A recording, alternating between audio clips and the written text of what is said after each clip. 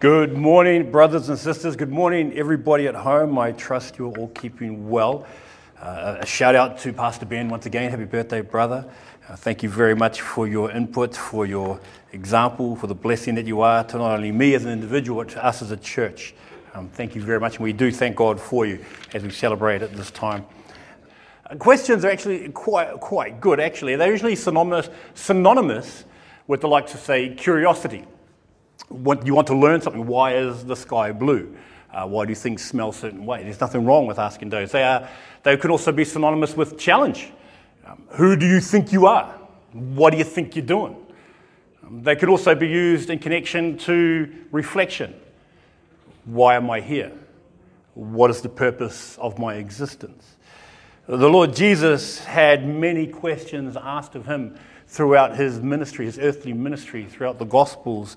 And I reckon even today you might be asking questions of him as you look at the world, and especially over the past year, asking questions of the Lord and thinking, why are things going the way they are?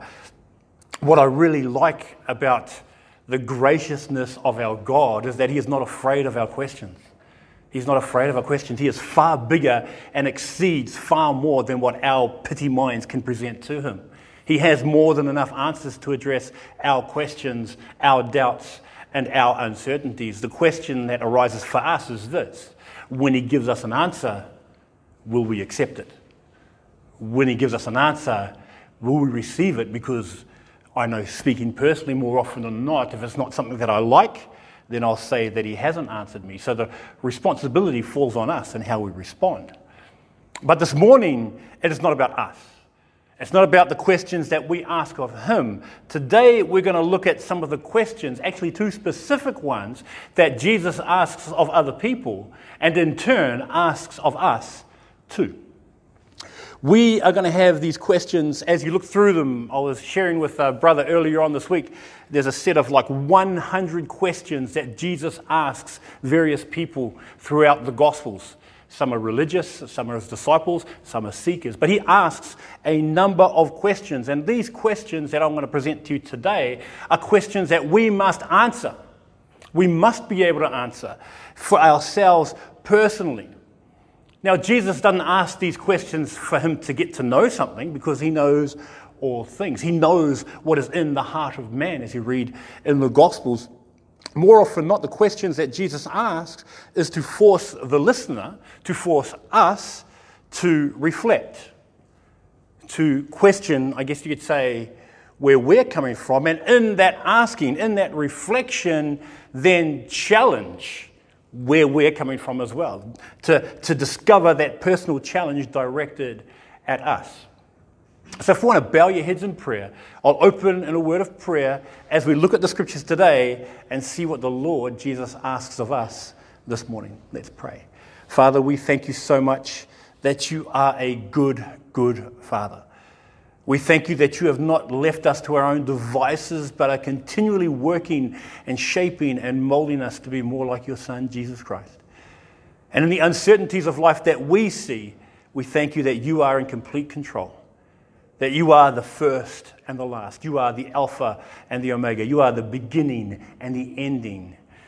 And thus we come to you now and put our trust in you to lead us within your word now to more of yourself. Please give us soft hearts to respond to your Spirit.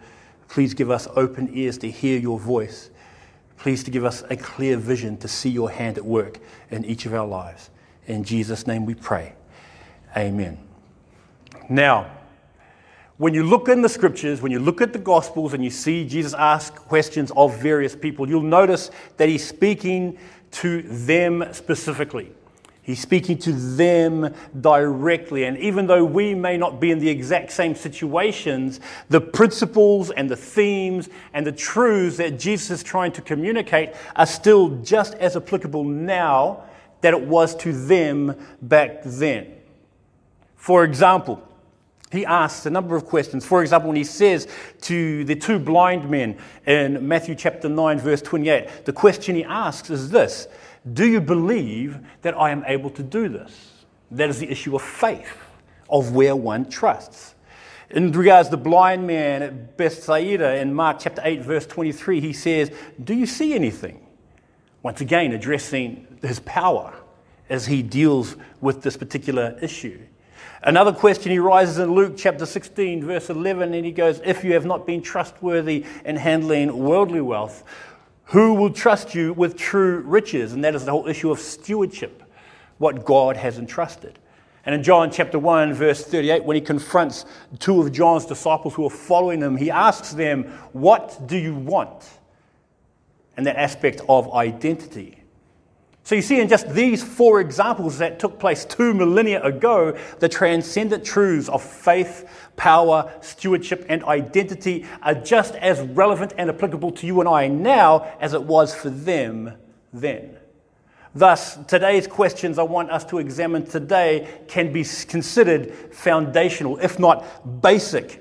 But for us as believers, especially with the complexities of what's taken place in 2020, we have these increased tensions regarding the nature of God, regarding how he deals with us, regarding the person of Christ and how he's involved with us, about the role of the Holy Spirit and about how he empowers us.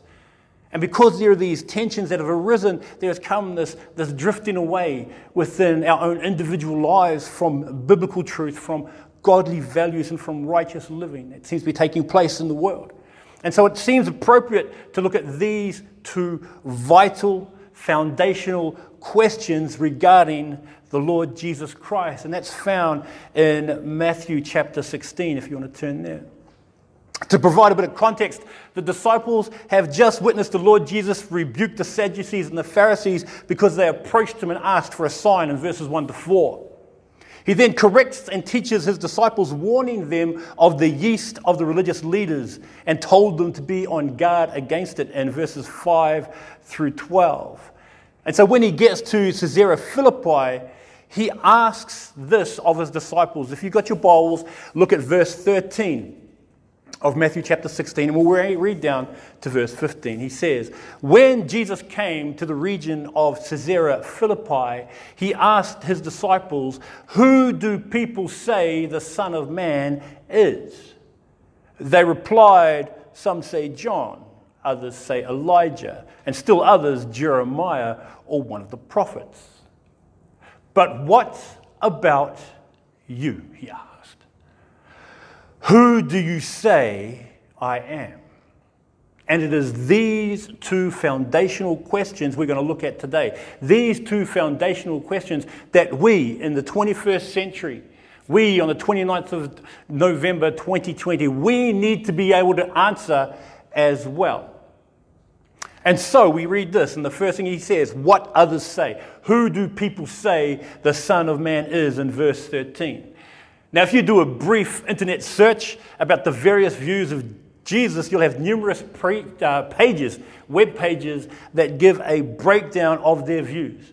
Some of these you may have heard, others may be new, but these are some of the current perceptions regarding the person of Christ. Some say that he's a manifestation of God. Others say that he is a wise, enlightened teacher. Others say that there's a prophet of God, but only one of many prophets.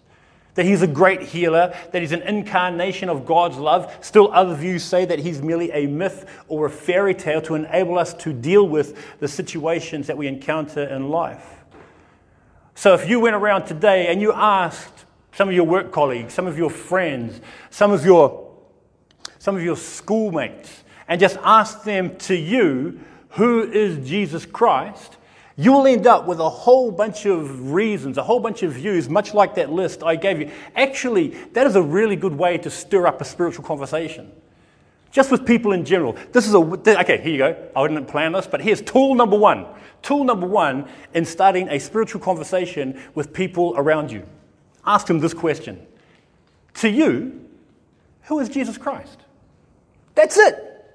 That's it. Just ask a person for their idea of who Jesus Christ is. And I guarantee you, you'll have a number of different ideas from a number of different people that you encounter. But once you start hearing them, don't jump in and cut them off. Don't jump in and say, oh man, that's idiotic for you to believe that. No, just listen. Listen, because you asked them for their opinion. Let them give their opinion. Then, tool number two, ask them this. would you like to know what he says about himself? That's it. 2 questions. Would you like to know what he says about himself? And if they say no, then don't worry about it, because they don't want to hear. They want to stick to their opinion. They want to stick to their ideas. They want to hold to their views. If they say yes, then let's open up the Bible together. This is what Jesus says about himself. There you go. 2 tools to go reach out to somebody. Use it this week. Okay? All right, Tommy, we got that, Tommy? Yeah, brother. All right, good stuff. 2 basic tools. That's got nothing to do with my sermon, so I won't edit that out, but that'll be there. Okay, anyway. Here we go. Now, everybody will have an idea behind their view. When you ask them to you who is Jesus Christ, there might be an emotional reason as to why they either believe or don't believe. There might be an intellectual reason as to why they either believe or don't believe. There might be a moral reason behind why they do or don't believe on who Jesus is. So they have a whole bunch of different views. Now, have you ever wondered as you read this, why Jesus asked what others thought of him? Have you ever wondered why he posed that specific question to his disciples? Is it just like the setup for the knockout punch? I don't know, because that does actually follow on, which we'll look at a little bit later. But what it does do is actually gives them an idea, or the disciples he asks, it's giving them an idea of what the social climate is. Their reply, when he says, who do people say that I am? Some say you're Elijah, some say you're John the Baptist, some say that you're Jeremiah or one of the prophets. Considering all that has taken place up to this point, from the public acknowledgement of God the Father at his baptism, Matthew 3, to his teaching that stood out in the great Sermon on the Mount of Matthews 5 to 7, his miraculous teachings and divine authority displayed in Matthews 8 and 9, the appointing and the anointing, the appointing and sending out of his disciples in Matthew 10, and his continual involvement with others as he ministers to those in need, as he imparts to them hope in a time of despair in Matthews 11 to 15, when he asks this question of disciples in verse 13 and says, who do others think I am? They raise up the current climate of their situation. They raise up, because remember, Israel is a land that's under oppression.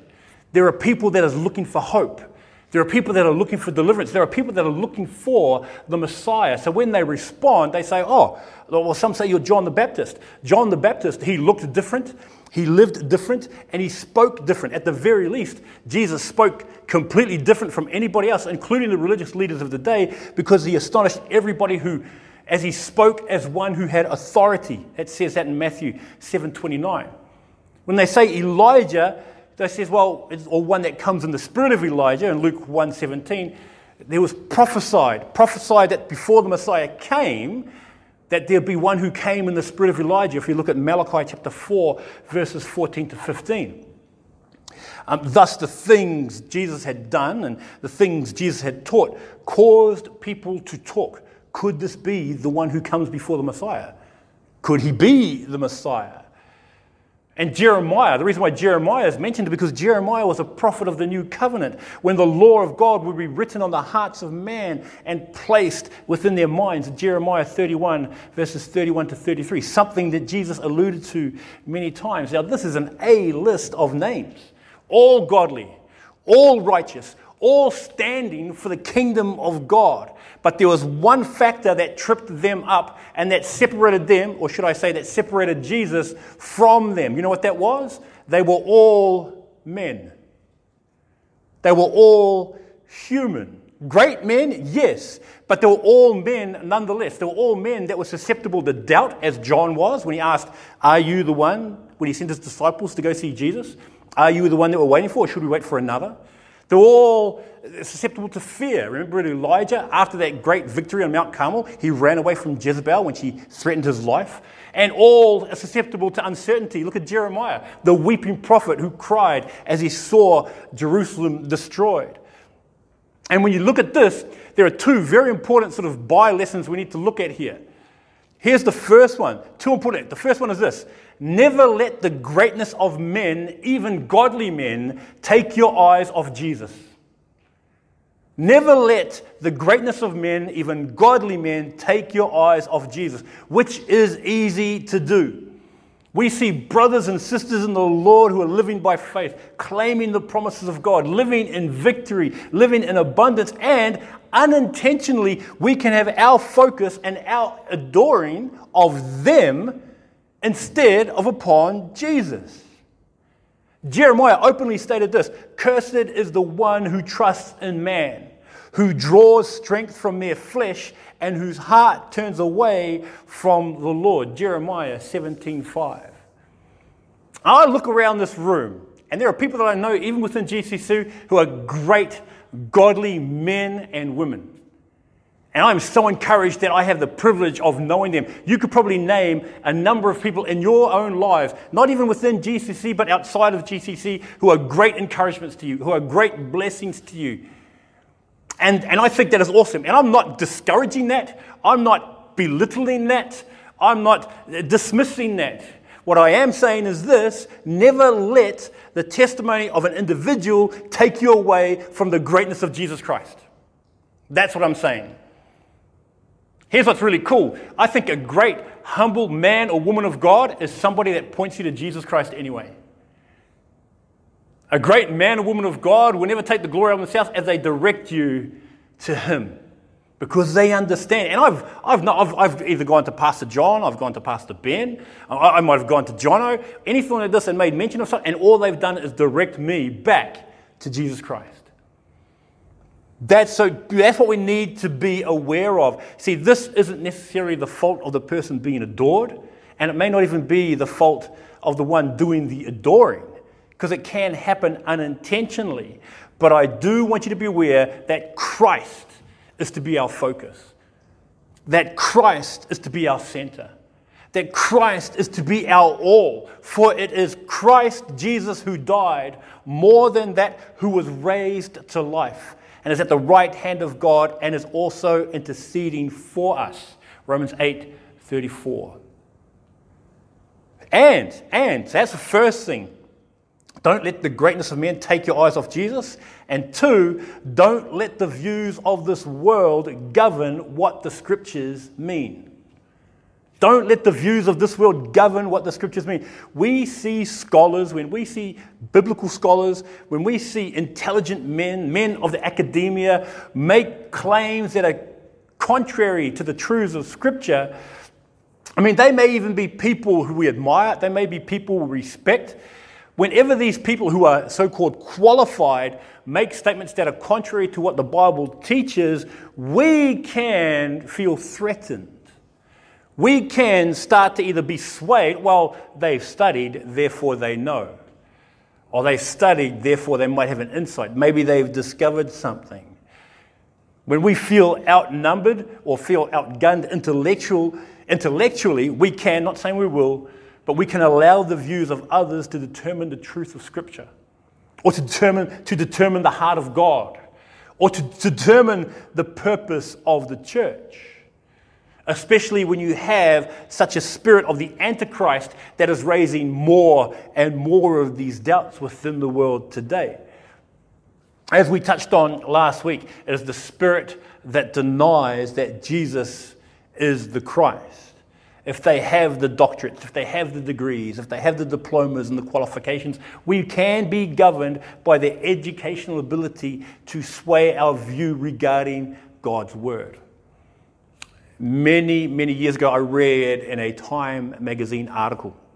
I was only a very, very young Christian. I wouldn't have been a year old in the faith. But I read about this biblical scholar who broke down the Bible. And what he did was he actually gave this verse, and he said the letters in red will be the words that Jesus actually said. The letters in yellow were the ones that he may have said. The ones in blue would be what he didn't say, and the ones in black was probably what he borrowed from somebody else. And he broke down this verse, and like John chapter 23, verse 27, he said this. And I'll tell you the color of the words as we go through. Remember, red, he did say. Yellow, he may have said. Blue, he didn't say at all. And black, he probably borrowed from somebody else. And this is what it broke down as. It said, "Woe to you," that's red.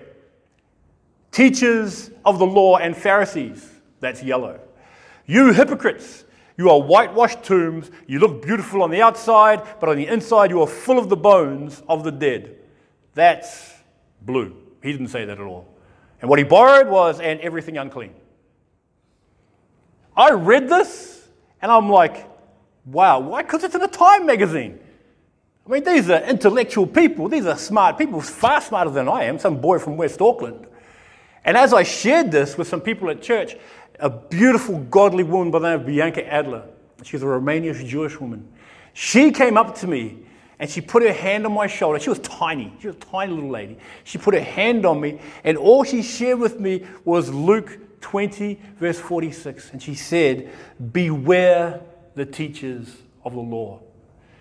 Beware the scribes, is what it said in the King James. And actually what she's saying was this: beware of the intellectuals that profess to know things that they don't know really anything about. Beware of these things. If one has the Spirit of God, then one has truth. God has given us an unction. He's given us an anointing by the Holy Spirit. 1 John chapter 2, verse 20. In order that He is our primary teacher when we spend time in the Word, when we are with Him, when we are in relationship with Him, when we are dwelling in His presence. In 1 John chapter 2, verse 27, we read this: as for you, the anointing received from Him remains in you, and you do not need anyone to teach you. But as His anointing teaches you about all things, and as that anointing is real, not counterfeit, just as it has taught you, remain in Him. Now, I'm not saying don't come to church. I'm not saying don't listen to a preacher. I'm not saying don't listen to someone else who's been sharing the Word with you. But always remember, we have an unction, an anointing of the Spirit of God, whose job is what? To guide us into all truth. To teach us all things concerning Christ.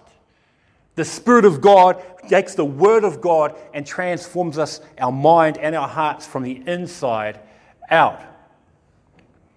So, here's the deal. This is what everyone else has to say about Jesus.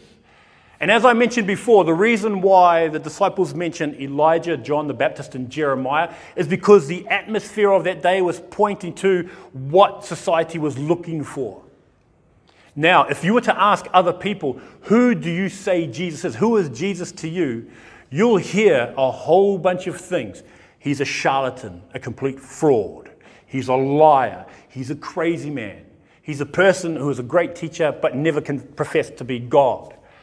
And you can ask, to some belief systems, he's an angel who came down in human form. To others, he's just one of many prophets that's shared. You know what that shows me about the society of today? That they don't want anything really to do with Jesus because they are looking to get away from Him. They want to diminish who the person of Christ is, because if they hold Christ up for who He is, that requires from them to live a certain way.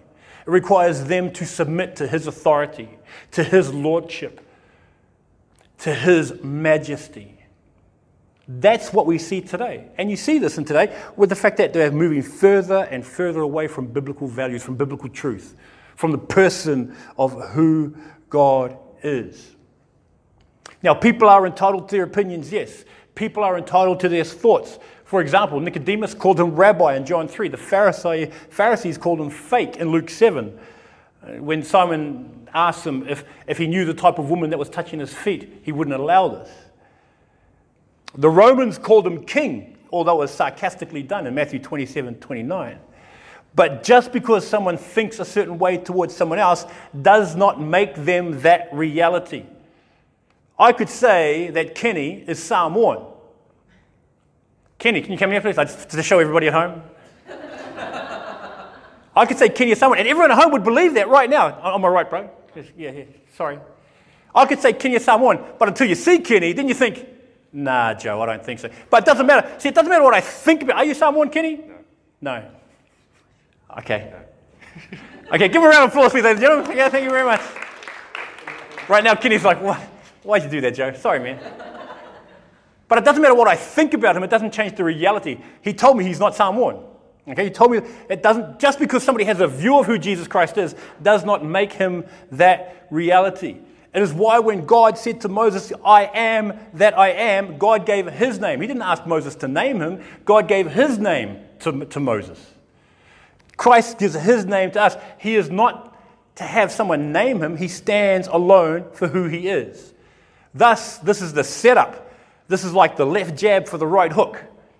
The left jab, he says, the setup for the follow-up question that applies to you and I now and must be answered by all humanity. What is that question? What you say. But what about you? Who do you say I am? Here's where it gets real for the disciples. Here's where the rubber hits the road for you and I. And it's the answer that we have to give regarding who Jesus is. How do you answer that? We see Peter's answer as he confidently proclaims, "You are the Messiah, the Son of the living God." An answer that is not an intellectual recognition, but is a divine revelation. If you look at verse 17, the Lord Jesus says that flesh and blood did not reveal this to you. It was revealed by my Father in heaven. It was revealed by the Spirit. It's a divine revelation by which we see see His calling as God's chosen deliverer. If you read in Isaiah 9:6, "For to us a child is born, to us a son is given, and the government will be upon his shoulders, and he will be called Wonderful Counselor, Mighty God, Everlasting Father, Prince of Peace." And his position as the promised Messiah, as was foretold by these prophets. Isaiah 9:7, "Of the greatness of his government and peace there will be no end. He will reign on David's throne and over his kingdom, establishing and upholding it with justice and righteousness from that time on and forever. The zeal of the Lord Almighty will accomplish this." Now, none of us here would argue this. Nor would we disagree with Peter's proclamation. We wouldn't. In fact, if I was to pose this question to you and Jesus asked of you right now for an answer, that would probably be your response. The thing is, we have this added advantage of hindsight. We know how the final days of Jesus played out. We know how his earthly ministry went. We know of his final night around the table at the Last Supper. We know about him calling out his betrayer. We know of his night in prayer, following through with God's plan. Following through with his arrest. We know of him being, of his friends running away, and we know about the joke of his trial. We know of his beatings and his mockings at the hands of the Romans. We know of the scourging that tore his flesh from his bone as he shed his blood. We know of him being nailed to a cross, taking upon himself the punishment for my sin and for your sin. We know of his complete isolation as God the Father turned his back on him as he bore the brunt of this judgment, of God's judgment for that sin. We know all of this. We know how he paid the penalty for your sin and for my sin. And as we read, the penalty is death from Romans 6:23. But we also know that of his resurrection of the dead revealed that the price he had paid, the sacrifice he had given, completely satisfied God's standards. We know all of this. Therefore, when the question is posed to us, "Who do you say that I am?" how then do we answer that question? With the added advantage of complete knowledge. Honestly, how would you answer it? Maybe you would answer it like Thomas did as he bowed before the Lord and said, "My Lord and my God." Maybe you would see him as Savior as you ask him to save you from your sin. Maybe it's acknowledging him as King of Kings and Lord of Lords as you submit to his authority. Maybe you might answer, "Holy, holy, holy Lord God Almighty," as the angels did in his presence. Maybe you'll answer as Waymaker, Miracle Worker, Promise Keeper, Light in the darkness. But maybe there might be a number of things that you may say. It may be this, it may be more, or numerous titles that the Lord Jesus has. Billy Sunday said this: "There are 256 names given in the Bible for the Lord Jesus Christ." And I suppose this was because he was infinitely beyond all that any one name could express. I like that. 256 names given in the Bible for the Lord Jesus Christ, and I suppose it is because he is infinitely beyond all that any one name could express. Whatever these names or titles you use to answer this question asks us this. Reflect on your answer and why you would answer in that way. Because how you answer it reveals what you really believe God is and who He is. How you answer that, it reflects our views, it reflects our ideas, and ultimately it reflects our conduct for the Lord Jesus.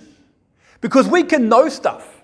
We can know stuff, but we forget it straight away, especially if what we know doesn't fall into line with what we're doing or with what we expect. And you see this demonstrated with Peter in chapter 16, verses 21 to 23. It's not up there. If you've got your Bibles, turn to this. From that time on, Jesus began to explain to his disciples that he must go to Jerusalem, suffer many things at the hands of the elders, the chief priests, and the teachers of the law, and he must be killed on the third day and raised to life. Peter took him aside and began to rebuke him. "Never, Lord," he said. "This shall never happen to you." See, it didn't fall in line with what Peter wanted. It didn't fall in line with what Peter expected. Jesus turned and said to Peter, "Get behind me, Satan. You are a stumbling block to me. You do not have in mind the concerns of God, but merely human concerns." Here's the thing.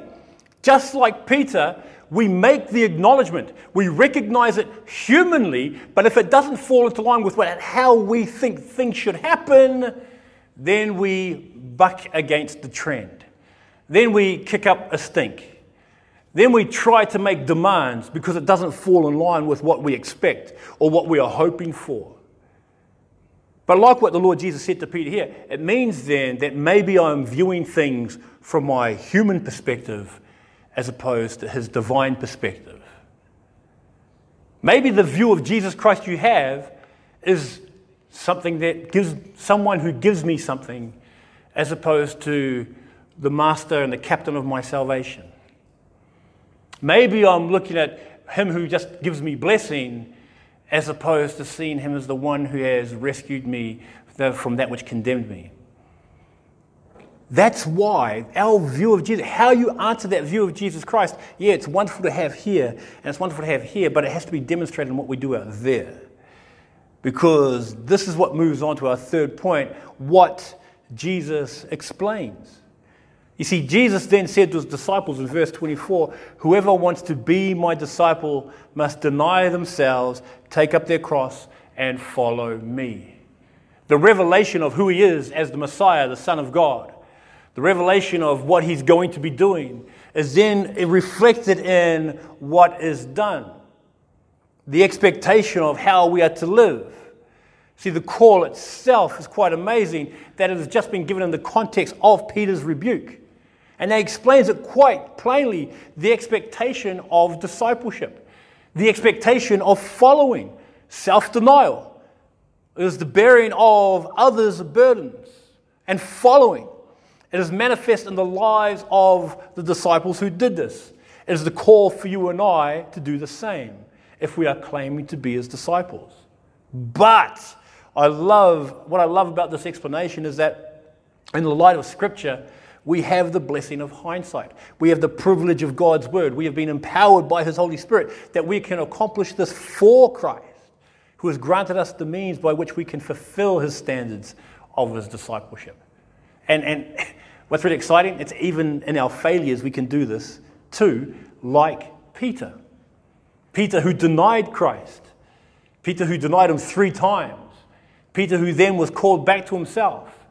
Well, I was talking with some students on Friday, some Christian students, and I was sharing with them the greatness of God's goodness, the beauty of God's grace, that yes, he has called us to some high expectations, but he also makes provision for our weaknesses as well, for the failures and the mistakes that we do, much like what he done here for Peter. And you look at the way the Lord explains this, okay? So how is this done? How is discipleship fulfilled? He does this by explaining. So we have self-denial as the first one. And we do this all the time. We know what self-denial is. We'll deny a certain career choice for the benefit of our family. We'll deny I don't know, deny certain things we do in our time, deny ourselves certain indulgences for the benefit of our health. We'll deny certain entertainments for the consideration of others. What the Lord Jesus has revealed to us in him is the beauty of being called his child in Romans 8:17, how we are heirs of God and co-heirs with Christ. How we'll seek to deny the lusts of the eyes and the lust of the flesh and the pride of life, for all of that fades away in 1 John chapter 2, verses 15 to 17. And then we'll in turn value Jesus Christ as precious. See, the reason why we deny certain things is because we see the value in something else. When we married, what we're doing is we are committing ourselves to one person because we found one person that is so precious, that is so dear, that is so valued by us that all others are considered pale, just pale in comparison. And so we will commit to that one person. That's what we'll do. When we look at the person of Christ, he is the greatest of all. He is the most valuable of all. He is the most precious of all. And that in comparison to all else, the world pales in comparison to the greatness and to the beauty of Jesus Christ. And the reason why he doesn't look that to us is because we've taken our eyes off how beautiful he is and been captivated by the temporary things that are below.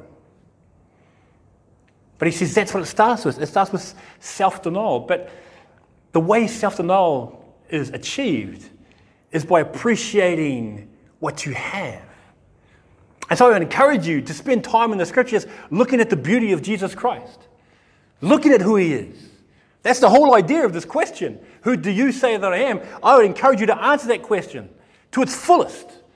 And then as you look at the fullness of this, you'll fall more in love with him and have no issue with turning away from sin, with no issue with turning away the temporary things of this world, because he has just been so wonderful, that he's so beautiful. That's the view that motivates us to deny self. The second thing we're taught is to take up our cross. The Lord Jesus talks about counting the cost in Luke 14:28, and how the cross is linked with burden and yoked with death in Matthew 11:28. As well as, we learn about this, about bearing one another's burdens and to so fulfill the law of Christ in Galatians 6:2. But you look at this, the promise of Jesus Christ, we are told that when we take up his cross, we are told that his burden is light. We're told that. And we're told that in the Gospel of Matthew, being yoked, that his yoke is easy and that his burden is light. And the reason why it's light is because he's carrying it all. If you're going through difficulties, if you're going through struggle, if you're feeling the burden of whatever role that you're going through in life, he says, come with me, I'll take your burden. I will take your yoke. It's a matter of us being there along with him. He wants to join us in the journey. As a parent, you discover this. You see the difficulty your children are going through, and you want them to learn, you want them to grow, you want them to get stronger, and you're also there to support them as they grow. That's what the Lord Jesus desires of his children now. So we have self-denial, taking up our cross, and lastly, to follow. To follow him. In our following of him, God literally makes us. We are told that in Matthew 4:19. We are continually being worked with. We are continually being shaped. We are continually being involved with. If you look at Philippians 1:6. Such is the blessing of following God, of following the Lord. See, that's what we are called to. This is what discipleship is to look like. Self-denial, taking up his cross, and following. And you can't do, for it to be effective, you can't do one without the other. These three things are interlocked. They're interlocked. Okay, self-denial, great. I'll self-denial, but I won't take anything up. The problem with self-denial is this, and this is the nature of what we are as people. I'm going to be finishing up soon. This is the nature we have as people. And I don't know if you've done this. If you've ever tried, and I'm having difficulty at the moment, you ever tried eliminating food from your diet? Some people do that whole keto diet where it's just all fat things and you have no carbs. I don't like that personally. I love my bread. But you have no carbs, all right? And you think, okay, when you do self-denial like that, what happens? It becomes more tempting to you. becomes more tempting. Oh, I'll just have one. You know that never happens. You have one, leads to another, leads to another, leads to another. You do this with sin, and you just say, I'll just stop that. I'll stop looking at that. I'll stop doing this. I'll stop going here. I'll stop hanging out with these people or whatever. And then what happens is this. If your self-denial doesn't go any further than that, what happens? It starts to become more attractive, doesn't it? Oh, yeah, I'll just have one look. I'll just go hang out one time. It'll just be one drink. And much like me and carbs, it's all in. That's why we were told, self-denial, then what? Take up your cross. We've got to take up his cross. You can't just have self-denial without taking up his cross. Just like you can't have it taken up his cross and not have self-denial. You can't take up your cross and then carry on doing what you used to do. That doesn't work because there's a conflict of kingdoms, a conflict of nations. That doesn't work. So you can take up the cross, but then what are you going to do? One thing I've noticed, when you do so at the gym, you have this big sled that you've got to push, and it's really hard to push. So you carry it. Once you start moving, it's a lot easier. Once you get going, you're going. You're pushing it, and it's moving. Okay. Then once you stop, it gets hard to start pushing again. So if you're standing there holding the burden and not moving anywhere, what happens? It just gets heavy. You fail to see the point. Why am I standing here denying myself of one thing and standing here doing nothing else? Why am I just standing here? Then you'll find out I'm getting tired standing here holding this, and then you want to put it down, and then the self-denial becomes, the things you denied yourself become more attractive again. That's why it's self-denial, taking up the burden, and then following. When I'm pushing that sled at the gym, I'm always looking at, one is the timer, so I know when I'm finished. And then when I'm going the other way, it's the mirror, so I'm looking at myself. It's a win-win. I'm sorry, that's a terrible joke. Okay? But you know what I mean? But it's like that when you have your eyes focused, when you're following, then when you're pushing, that becomes secondary. The things that you're not doing then become secondary. We're told, when we've even sung it, how all things fade away in comparison to the beauty of the cross. That's what discipleship is. That's what I'm encouraging all of us, including you at home, that of self-denial, that of taking up your cross, and that of following him. That's what's called upon us as we follow Christ. But once again, that comes down to this, doesn't it? Not who others think he is, who do you say that he is? And how you answer that will determine the steps that you take next. John Piper, I'm going to close with this quote. John Piper says this: consider Jesus, know Jesus, learn what kind of person it is you say you love and trust and worship. Soak in the shadow of Jesus. Saturate your soul with the ways of Jesus. Watch him, listen to him, stand in awe of him. Let him overwhelm you with the way he is. Because when he overwhelms you, you'll have no problem denying yourself. When he overwhelms you, you'll have no problem taking up his cross. When he overwhelms you, you'll follow him with all your heart, soul, mind, and strength. So with that, brothers and sisters, if you'd just like to bow your heads, and we'll close on a word of prayer as we continue to meditate on and dwell upon who Jesus is. Let's pray. Heavenly Father, as we come before you this morning, we thank you so much for the questions that you pose to us. Father, I pray that we will have our hearts and our minds and our souls focused upon you and upon you alone. That we will see the beauty of your person, that we will stand in awe of the greatness and of the majesty and of the glory that you have as the Son of God, the King of Kings and the Lord of Lords, who died for us and gave himself for us and rose again so that we too might live with you. Father, we are humbled by the privilege it is to be called your son and your daughter. We ask for you to give us clear eyes now to see you, to give us hungry hearts to thirst and to chase after you. Father, that we will have no problem denying ourselves, taking up your cross and following you with everything we are. So Father, we ask now that you take us, you shape us, and you draw us more to yourself now. In Jesus' mighty name we pray. And all God's people said, amen. Thank you very much, brothers and sisters. God bless. Take care as we listen to our sister who sings us out now. See you.